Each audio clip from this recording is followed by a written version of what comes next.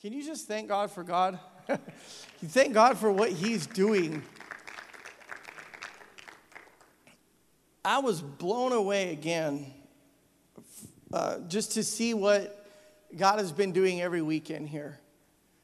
And I don't know about you, but it excites my heart. Like it really, really like fires me up. Like I get excited because I'm seeing the Lord do things that we prayed for, that we petitioned for.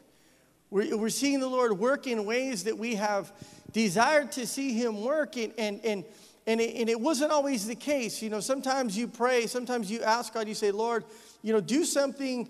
Lord, we trust that you will have your way in the lives of your people. We trust, God, that you will have your way, Lord, in the lives of your church. And sometimes it's like, you know, you pray and you trust and you believe.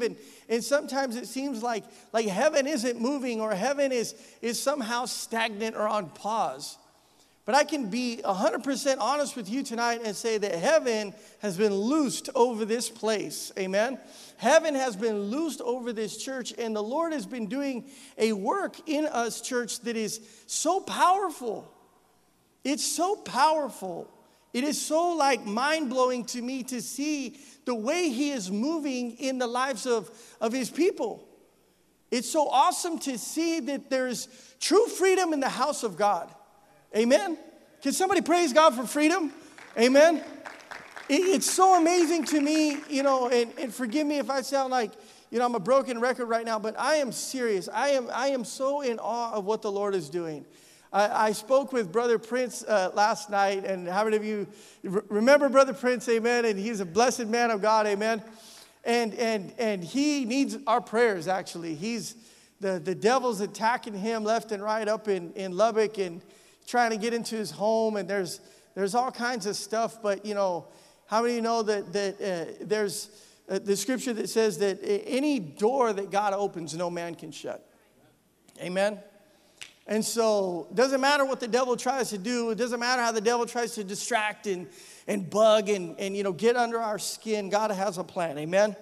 But I was speaking to him last night, and we were talking, and we were conversing, and you know, he hasn't had internet like for the last couple weeks that he's been up there. And so he's like, Pastor Duke, I'm sorry, my phone, I have like the worst phone plan ever. And he was telling me that he's got like the most basic phone plan. So like it takes his emails a while to like download. And so he hasn't been able to see all that the Lord is doing. But I filled him in nicely and just was sharing with him. I said, 3 weeks ago, Pastor didn't even get to preach because the Holy Spirit just took over the service. And he was like, wow, to God be the glory. And I said, 2 weeks ago, Pastor couldn't really even preach because the altars were filled with the people of God worshiping and praying, and the Lord was just doing a work. And he was like, wow, to God be the glory. And we were just conversing on everything that God was doing. And then we start talking, and as our conversation continues, he brings up the verse, the kingdom of heaven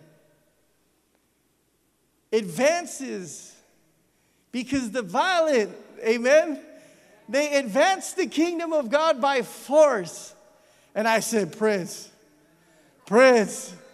you don't even know what you're talking about right now, man. I said, Prince, you should have heard what Pastor shared on Sunday. And he was like, oh, you know, he was about to explode through the phone in the most awesome way. I could just hear the joy of the Lord in his life. But how many of you are shaking the tree? Amen. You're shaking the tree of heaven.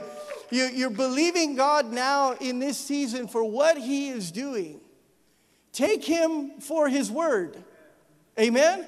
Take God for His word, church. His word is alive and it's effective. Amen. His word is powerful. His word goes forth. His word is able to do things beyond our imagination that we could ever fathom or think of. His word, church, is alive. Take Him for it. Take Him for it and believe in such a way that what God said can be done will be done. Amen. We need to begin to believe in this way. And so I know that in my personal life and my prayer life, I have been calling upon heaven. I have been shaking heaven. I have been saying, Lord, I want what you have for us, no matter the cost. And that's a dangerous prayer. Because there's a lot of people that are unwilling to give up certain things in order to receive what God has for them. There's a lot of people that are unwilling to give up certain aspects of their life, of their lifestyle, of their character, of their relationships, of their friends, of their family, because of what God wants to do. But how many of you know that anytime you choose God, I don't care what it is, I don't care what area of your life it involves, anytime you choose God, it's always better. It's always better than the alternative that the enemy would present you with. It's always better to choose what God has said for your life and is promising to do through you and in you, instead of just simply saying, well, you know what, God, I don't know if I'm willing to give up this. I don't know, God, if I'm willing to release this part of my life to you.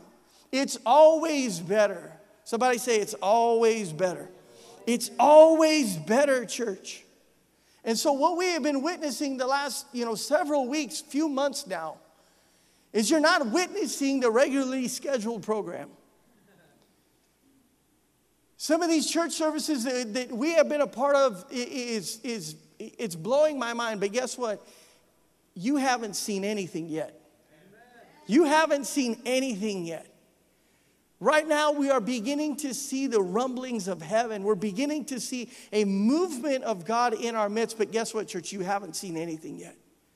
There is so much more that the Lord has in store for his people as we yield to him. But what you have been witnessing on Sundays, on Wednesday nights, it's not business as usual, if I can use that phrase. It's not just the norm. It's not just, something that it's like, okay, well, we come to church, we sing a couple songs, they pick up the offering, they say hello to the visitors, pastor preaches a good 3-point message, we all high-five each other and we leave. It has been far from that. It has been far from that because the Holy Spirit is in control. And Jesus, who is the builder of the church, is constructing things the way that he sees fit. And that is the best place that we can be in, church. Amen? This is the best shift that's happened at Rock of Ages in a long time. This is the best season that you are standing in because hearts are being transformed by the power of the Holy Spirit. And people are dying to themselves. Amen. People are giving up their life and they are dying to themselves, their ways, their values, and the ways of the world. Because when revival happens, when revival begins to break out, revival awakens in our hearts, listen to me carefully, an increased awareness of the presence of God. An increased awareness, that is a knowledge, a foreknowing that he is here. I preached on it a few weeks ago, and I talked about that verse in Job chapter 9 that says, he passes by, but you don't even see him. And he's moving in your midst, but you can't touch him. You can't feel his presence. What a shame that is for somebody that has been here the last month or so to see all that God is doing, to actually know that there's a river of God's glory flowing through this place, and yet some people are still on the beach. Some people are still on the shore going, I wonder what's happening over there. These people look like nuts. They're rolling around on the carpet. God's touching them. They're crying. They're weeping. They're shouting. They're dancing. They're running around the church. What is happening in their life? I have to encourage you and understand that the Lord is here. I'll say it again. The Lord is here. The Lord is here. He is in our midst, church. And when the Lord steps into the room, it should draw us all in awe to his presence. It should leave you speechless to say, oh, he's here. The King of Glory has entered into the room. I have no other thing to do but to bow in his presence and worship him. But yet some people are unmoved, they're unfazed, they're stiff-necked, and they just watch him walk by. Because there's an element in their hearts where they are doubtful, they're critical. They're unwilling to move. They're unwilling to release themselves from themselves. They're unwilling to pray that prayer in John 3:30, less of me and more of you. And they see the Lord moving and touching so many people, but yet they themselves never got a drink. Never got a drink. Revival awakens in our hearts an increased awareness of the presence of God, a new love for God. How many of you love God? Amen. Amen. And how many of you have experienced the renewal of the love of God in your life? Amen. That is, you're loving Him in a new way. You're not just loving Him like you know, you've loved Him in the past, but there's more depth to this relationship now. There's more depth to your love for Him. It's a new love of God. It's a place where you know that you know, I told somebody today, I said, I remember whenever my heart is drifting, whenever my heart is kind of wandering off or you know, I'm distracted in my heart and in my mind, all I have to do is remember when the Lord saved me. And I'm instantly brought back to that place of brokenness and yieldedness. All I have to do is remember the first time that I felt His presence and felt His touch upon my life. Every time I remember that, I'm absolutely broken before the Lord. And I remember how unworthy I was to receive the gift of salvation. How unworthy I was to receive the love that He had for my life. The forgiveness of my sins. And all I have to do is go back to that place that Revelation talks about, to go back to my first love. But there's a new love for God in the revival atmosphere. There is a new love for God in the revival atmosphere. There is also a new hatred for sin. That means that the closer that you draw near to the presence of God, the things that He despises, and the things that hurt and pain the heart of God, those are the very things that begin to well up in your own heart, and you despise them too. You begin to despise the things that God despises because you know that it's unholy. You know that it's unrighteous. You know that it's not pleasing to His heart. So you hear somebody conversate about somebody else in the church and you say, shh. Because you know that that's not the heart of God. You see something happen to somebody outside of the church and you see some injustice and your heart is moved in compassion because all of a sudden your heartbeat is as His. You see, the whole reason that the Lord wants you to draw near to Him is because you become like Him when you draw near to Him. And the very things that the Lord detests become the very things that your life detests as well. Your love wells up for the Father in a new way, but the sin that you see in the world, all of a sudden you have no tolerance for it anymore. You have no tolerance for it anymore. When before a season ago or a year ago, maybe you had 1 foot in and 1 foot out. You were living on the fence, like they say. You were a person that was lukewarm in your heart. And now all of a sudden, because the Lord is doing a work in your life, you can no longer remain lukewarm. You realize now that lukewarm is a sin. You realize now that you have to either be in and fully His or out. Fully His. There's no compromise, church. There is no compromise for the things that the Lord is asking of our life. The fourth thing that happens in a revival atmosphere is a new hunger for His Word. A new hunger for His Word. All of a sudden you desire every page of this book. How many of you are a picky eater? Raise your hand if you're a picky eater. Amen. Lord, help them. Help them, Jesus. Help them, Jesus. Help them all. Help them all. I am not a picky eater. I am not a picky eater. You'd think I might have a little more pounds on my life, but I'm not a picky eater. I eat anything that they throw my way. I always tell my wife this, those of you who know me, I'm half white, I'm half Hispanic. I consider myself a mutt. I'm not a purebred, dog. I'm a mutt. And mutts will eat anything. You can give a mutt, the old rug that was out back, and he'll eat it. You can give the mutt, the old pack of hot dogs that's in the back of the fridge that's growing an eye or whatever, and he'll eat it. It's the purebred dog that you gotta feed him just right. He's got to have everything just perfect because if he changes his diet, oh man, you better kick him out because he's got to go to the bathroom, and it's like there's something about understanding our appetite and not being picky that translates to not being picky with this meal. You know that you can be a picky eater all you want in your food life. So be it. Your spouse will probably be driven nuts by your pickiness. I'm just saying. But you cannot be a picky eater when it comes to the Word of God. Amen. I said you cannot be a picky eater when it comes to the Word of God.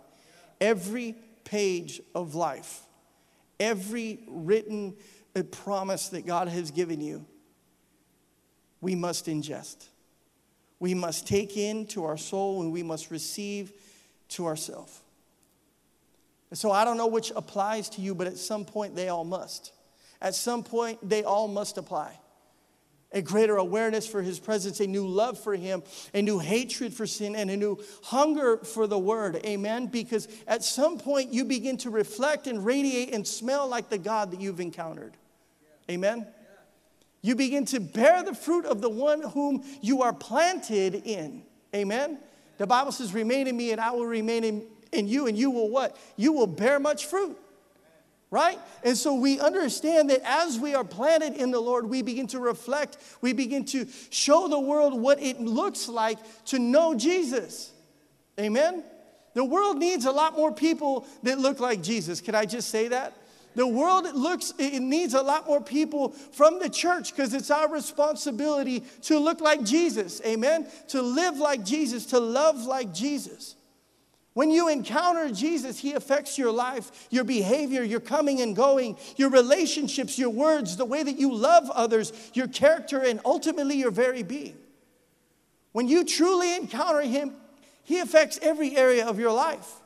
And deep encounters with God, they result in deep transformation and humility. Deep encounters with God result in deep transformation and humility. And sometimes deep encounters come from rock bottom moments. Sometimes those deep encounters with God come from a place of deep hurt, of deep pain, of deep sorrow, of deep bitterness. They come from that place. How many of you have ever failed God? I know we're not proud of it. I know we don't just rejoice in the fact that we have messed up and we've failed and we've backslid and we've made promises to God that we never kept. But the truth is we've all failed God. And we all fall short of the glory of God. Peter, the scripture teaches us, Peter was the one who denied Jesus. He denied Christ and he was seen with the world. And the world knew that Peter had been with Jesus, but yet he denied it. The world knew that Peter was a believer. They knew that he was the guy that was passing out the bread and the fish. They knew that he had been with Jesus, but yet Peter denied it. I want us to look at this story quickly. In Luke chapter 22 and verse 56, it says, a servant girl saw him seated there in the firelight, which is around a fire, and she looked closely at him and said, this man was with him. But he denied it. Woman, I don't know him, he says. Verse 58, a little later, someone else saw him and says, you are one of them. Man, I am not, Peter replied. About an hour later, another asserted, certainly this fellow was with him, for he is a Galilean. And Peter replies, man, I don't know what you're talking about. And just as he was speaking, the rooster crowed. The Lord turned and looked straight at Peter. And Peter remembered the word that the Lord had spoken to him. Before the rooster crows today, you will disown me 3 times. And he went outside and he wept bitterly. Jesus was the very man, church, that Peter had history with. He was the very one that had been walking with Jesus the last 3.5 years up to this point. And so Peter knew Jesus, and Jesus knew Peter. It was Peter in Luke chapter 5 who was told that Jesus tells him to let down his nets one more time after a long night of fishing.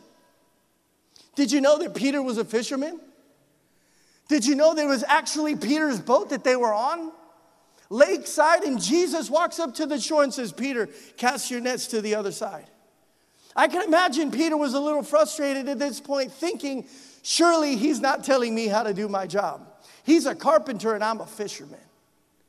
How many of you have ever had somebody that has nothing to do or maybe knows nothing about what it is that you know how to do, but yet they still correct you? That takes you to a place of humility real quick, doesn't it? You're like, oh man, I'm sorry, I messed up. They're teaching the computer engineer how to plug in a mouse. And we see here that he tells him to cast down his net one more time after fishing all night. But in stubborn obedience, think about this. In stubborn obedience, he obeys the Lord, and he allowed him to bring in a haul of fish that nearby boats had to help him with. In stubborn obedience, Peter just listened. All right, one last time. Throws the nets down, and the Bible says that the nets were tearing at the seams. When Jesus tells you to do something, it's probably a good idea to listen. Amen? It doesn't matter how qualified you are. Amen? It doesn't matter what place you come from. It doesn't matter how many degrees you have on the wall. When he tells you to do it a certain way, it's a good idea to listen. Amen? It was Peter who encountered Jesus in Matthew 14 upon the storms of a raging sea. And he began to walk out on the water towards Jesus. And for a moment, he saw the miracle working power of the Lord. But the moment that Peter takes his eyes off Jesus, what happens? He sinks. Same guy. It was Peter who received the great revelation from the Father in heaven that when Jesus asked him, who do men say that I am? Some people replied, he says, you're the son of Mary and Joseph. You're a carpenter. Some say you're John the Baptist. Others say Elijah or one of the prophets. But Peter, everybody say Peter. He said, you are the Messiah. You are the Son of the living God. And Jesus responds in Matthew 16, verse 17. He says, blessed are you, Simon, son of Jonah. For this was not revealed to you by flesh and blood, but by my Father in heaven. He says, and I tell you that you are Peter, and on this rock I will build my church. And the gates of Hades will not overcome it. I will give you the keys to the kingdom of heaven. And whatever you bind on earth will be bound in heaven. And whatever you loose on earth will be loosed in heaven. And yet, church, after all of these moments with Jesus, Peter fell. You can have the most powerful encounters with Jesus and still fall. That is the reality of this Christian life that you are living. You can have the most powerful encounters here at the altar on a Sunday morning in a service like this. The Lord can heal your body. He can speak revelation to your mind. He can give you a confirming word through somebody's life, and yet you can still fail him. And Jesus, fully knowing that he would one day fail him. Jesus, fully aware that Peter would one day deny him, that he would backstab the one who would ultimately die for his sins and in his place, yet Jesus was still willing to give his life. He was still willing to give his life for this man. Somebody say, his love would not let go. Do you know that the love of God never lets you go? The love of God never lets you go. The powerful love of God was willing to take the pain for your promise. Amen. Some of you might not know that love because you would be like rejoicing through the roof right now. I said, do you realize the powerful love of God was willing to take the pain that brought you your promise?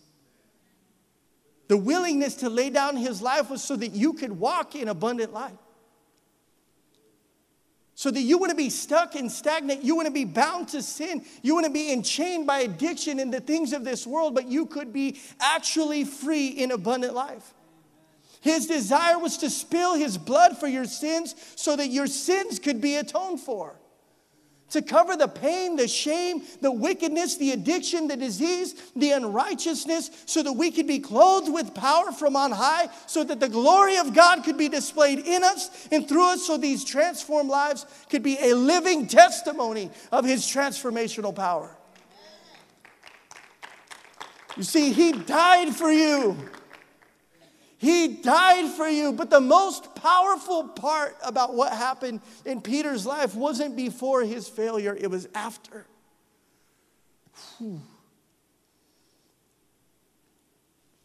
He was reconciled to God.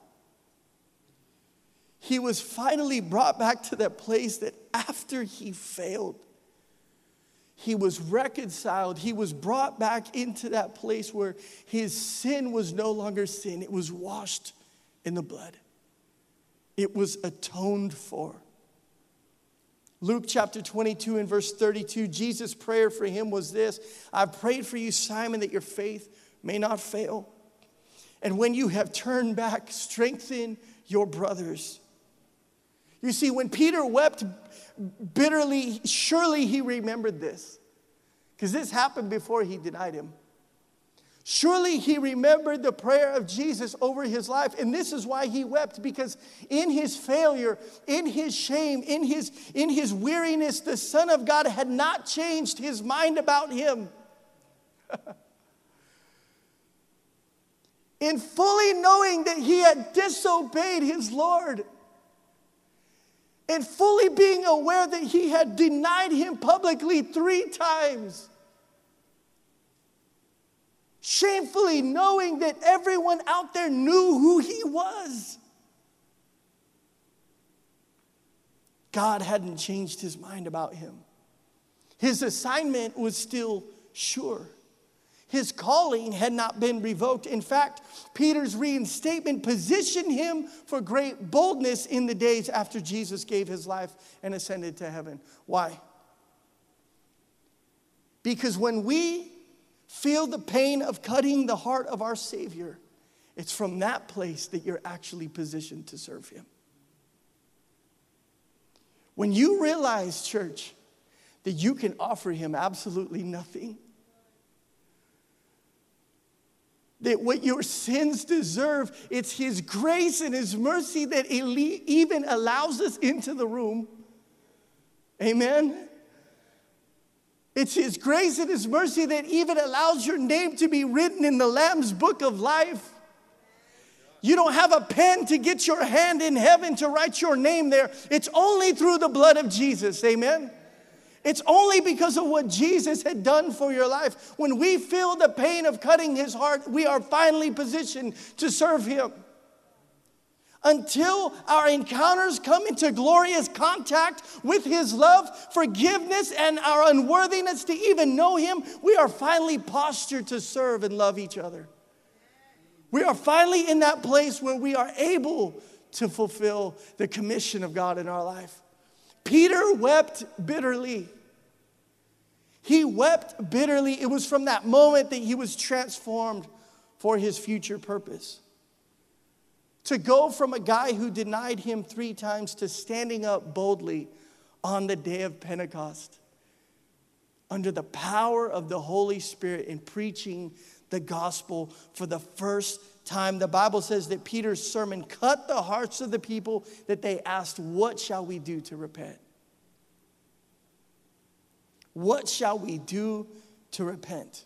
It was from that place, church, of knowing that he's not worthy to serve the Savior of the world, that Peter was finally ready to serve in the ministry of reconciliation. See, this is the part of Scripture that those who have been reconciled can participate in. How many of you know what it means to be reconciled?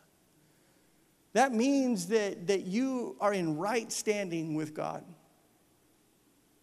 That means that you have come to Jesus fully knowing your sinful state, fully being aware of the fact that you cannot step into his presence unless you are covered by the blood. And you can offer him absolutely nothing unless You are washed in the blood of Jesus that you might be made righteous and that your sins might be atoned for. We only have access to the Father through Jesus. And it's this part of Scripture that, again, I say, those who have been reconciled, that's you have submitted yourself and surrendered yourself before the Lord and say, have me, Jesus. I know that I am a sinner in need of you, in need of your mercy and your grace. Those sins are reconciled. Then and only then can you participate in the ministry of reconciliation. The simple definition of being reconciled is to restore friendship or harmony. It's to settle or resolve the issue at hand. And this is the invitation that God has made to all of creation. Amen? Isaiah chapter 1 and verse 18 says this, "Come now, let us settle the matter, says the Lord." He says, though your sins are like scarlet, they shall be as white as snow. Though they are as red as crimson, they shall be like wool. You see, it's only those who have repented of their sin and have been washed in the blood that can go back and strengthen their brothers, like Jesus told Peter. It's only from that place of having been reconciled back to God, having been fully aware that you can do nothing without His power, having been fully aware that at one time you were an enemy of God. Do you know that? Have we read that verse? Do we realize that, church, we were enemies of God?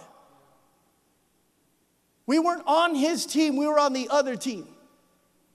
We were opposing everything in Him when we were living a lifestyle according to our flesh.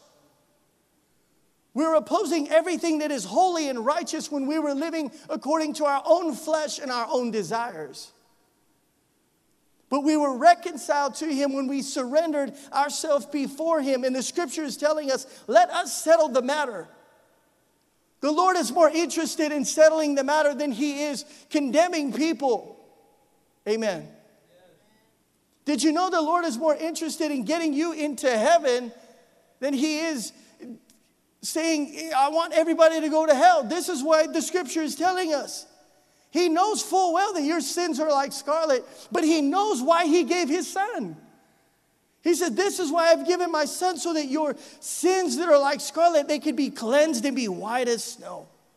Though they're red as crimson, they'll be made like wool. So that after you've come to that place of true forgiveness, you can go back and strengthen somebody else. You can go back and fulfill what He prayed over Peter's life. You can go back and strengthen your brothers. What did He mean by that? He was actually talking about that verse in John chapter 21. And you don't have to go there tonight, but just remember it. John chapter 21, it speaks about how Jesus was speaking, and He asked Peter the question, do you love me? Do you love me, Peter? And He says, you know I love you. He says, but Peter, do you love me? Of course I love you. No, Peter, do you love me? The first two times when He asked him, that word translates, the word love translates to phileo, which is like an earthly love. It's like I love pizza. Amen? I don't love pizza with all my heart, soul, and mind and strength, but I can say I love pizza, right? I say, well, I love, Hayashi. It's like one of my favorite restaurants. I can say I love it from that sense, and that it's a shallow love. It's more of a word. It bears no meaning to the soul. But the last time that He asked Peter, He says, Peter, do you love me? That word in that translation actually meant agape. That was an unconditional, endless love. So when He asked him the first time, He says, Peter, do you love me? And he's like, yeah, of course, you know I love you. Man, we go way back, Jesus. Do you love me? He's like, of course. I'm still here, right? He's like, no. Do you love me? And He says, Lord, you know that I love you. Peter was sincere the last time, and he said, then feed my sheep. There's an assignment for your life that has been reconciled to God. And the assignment that God has placed upon your life is not an assignment that we get to choose. Amen? It's only an assignment that you get to fulfill in surrender to the Lord. It's not something that you and I wake up and say, you know what, I want to be a pastor one day. Listen, we have no say-so in what God is going to do in and through our life. All we need to do is submit ourselves to Him and come back to that place and say, Lord, I surrender. I surrender. I surrender to you, Lord. I am here, Lord, so that, Father, through my life, Lord, I might be a testimony, God, that I can go back, Lord, from this place of being reconciled and strengthen my brothers.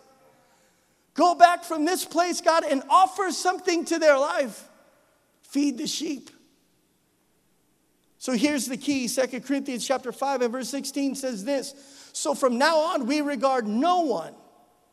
Everybody say no one.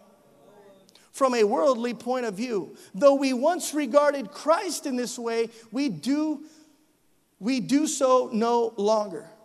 Did you know, church, that Jesus loves people but hates sin? Amen? I'll say it one more time. Do you know that Jesus loves people and hates sin? The church right now is known for hating people and I don't know, hating sin too. And the world loves sin and hates people.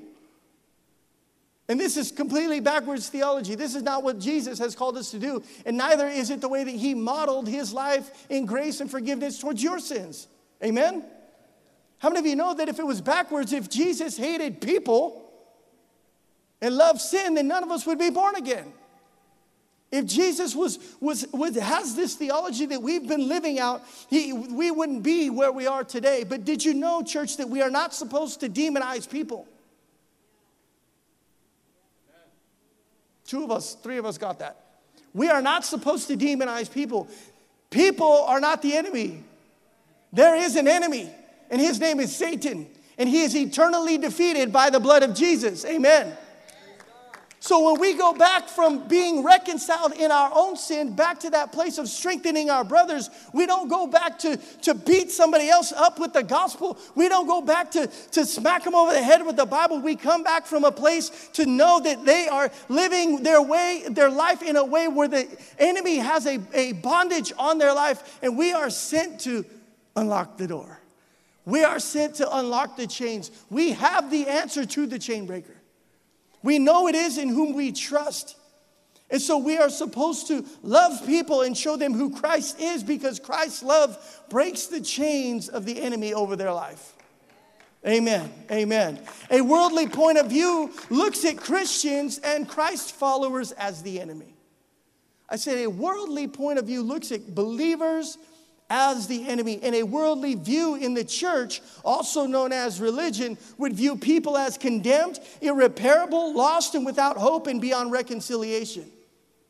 But somebody say this with me. If God could forgive me, how much more do I owe the world His love? If God could forgive you, how much more do we owe the world His love? If God could forgive us of our sins, how much more do we owe the world His love? 2 Corinthians 5 and 17. Therefore, we know this scripture. If anyone is in Christ, the new creation has come. The old has gone and the new is here. Amen. Verse 18, this is a humble reminder. All this is from God. Everybody say it with me. All this is from God. One more time. All this is from God. It's not because of our works. It's not because of our service to the church and ministry. It's only because of the work that Jesus did for us. It goes on to say, all this is from God who reconciled us to Himself through Christ. And He gave us the ministry of reconciliation. That God was reconciling the world to Himself in Christ. Not counting people's sins against them. Wow, that's good news. And He has committed to us the message of reconciliation. Ephesians chapter 3 and verse 17 says this. He says, I pray that you, being rooted and established in love, may have power together with all the Lord's holy people to grasp how wide and how long and how high and deep is the love of Christ. And to know that this love surpasses knowledge. Let me stop there for a second. Many of you remember that scripture that says that his peace surpasses all understanding, right? But his love surpasses all knowledge. His love is so big, church. It is so immeasurable that you cannot fathom his love. We cannot understand it. This is a great mystery that Paul, prayed together. He says that we might, though, somehow be able to grasp this concept. This is what Paul was telling the church. He's saying, I hope that you can kind of wrap your minds around this. How wide, how long, how deep, how high the love of Jesus actually is. He says this, he says, and to know this love surpasses knowledge. Church, that I get broken in my heart of thinking about his love for me. Just think about his love for you just for a moment. Just begin to think about the way that you know that he loves you. The way that you know that when you spoke ill about somebody, that his blood is more than enough to cover that sin. The way to know that how you sometimes live hypocritical lives inside the church. Don't even want to look at your brother or sister in the eye, that he knows the very depths of your heart and yet he still loves you. To think of how deep that he understands your life. He knows the inner workings of your heart, church. The things that no man or woman has ever seen about your life, he knows about you. He was there. He was there, and yet he loves you. Do you know, church, that his love does the unthinkable? His love does the unthinkable. He would reach to the highest mountain to save one. And he would go to the deepest part of the muck and sin to reach just one. He would call this young man to travel 2,000 miles across the United States to have a divine appointment with me here at an altar when I was 15 years old. You cannot tell me that God does not love me. You cannot tell me that he does not love you. You cannot tell me that even in your worst state and condition, that somehow to think that God's love is somehow beyond reaching you is completely false. His love goes to unimaginable lengths to reach somebody. His love digs into the deepest places of our heart where nobody can see. His love is so great, it's as the scripture says, it's able to separate our sins as far as the east is from the west. That's pretty far. I don't even know what that looks like. As far as your eye could see to the east, and as far as your eye could see to the west, the Bible says that he's able to separate your sins as far as the east is from the west. And this loving God invites us, church, to co-labor with him. He invites us to come into an agreement, into a posture, into a place where we can fulfill his work in the earth. 2 Corinthians 5:20 says this, so we are therefore Christ's ambassadors. We are therefore Christ's ambassadors. Write this down in your notes if you're taking notes tonight. That phrase, Christ ambassador, means this. I want you to hear this language. It means that we are diplomatic agents of the highest rank sent to represent King Jesus. And we are authorized to speak on his behalf. We are the voice of heaven to the earth, invested with royal power through the name of Jesus and the authority of his blood. You are an ambassador of heaven. You are an ambassador of Jesus. I'll read it one more time. We are his diplomatic agents of the highest rank sent to represent King Jesus. King Jesus, and it says that we are authorized to speak on his behalf. We are the voice of heaven to the earth, invested with royal power through the name of Jesus and the authority of his blood. So I want to read that verse again. We are therefore Christ's ambassadors, as though, listen to me carefully, as though God were making his appeal through us. Everybody say, as though God was making his appeal through me. as God was making his appeal through me. Did you know, church, that you were created with a purpose? Amen. You were created with a destiny to be a vessel that makes appeals to the people of this world on behalf of God. As an individual that makes appeals to people that are dying in sin, that are hurt, that are lost, that are broken, we have a commission to make appeals to the people of this world on the behalf of God. Because it's the reconciled that operate in the ministry of bringing those who are lost to reconciliation through the blood of Jesus. He goes on to say at the end of verse 20, he says, so we implore you on Christ's behalf, be reconciled to God. Be reconciled to God. He says, so God made him who had no sin to be sin for us, so that in him we might become the righteousness of God. You see, part of reconciliation with God in heaven is being reconciled to his people on earth. Can somebody say amen? I don't think you caught that. Part of reconciliation with God in heaven is being reconciled to his people on earth. Matthew chapter 5, verse 23 says, therefore, if you are offering your gift at the altar and there remember that your brother or sister has something against you, leave your gift there in front of the altar. First go and be reconciled to them, then come and offer your gift. In other words, do business with the individual that has a beef with you or you have a beef with them. Don't be too proud to simply just walk past them and wait for them to kiss your feet and bow down to you and ask you and beg you to be their friend again and ask you to forgive them for anything. No. If you know, is what the scripture says. If you're offering your gift and you know that there's something, maybe it was somebody that you looked at the wrong way. Maybe you judged them before they walked in the room and you don't even know them. We need to purge those things from our hearts, church. We need to purge those things out of our life, and we need to be reconciled to them. Before Jesus laid down his life, he said, Father, forgive them.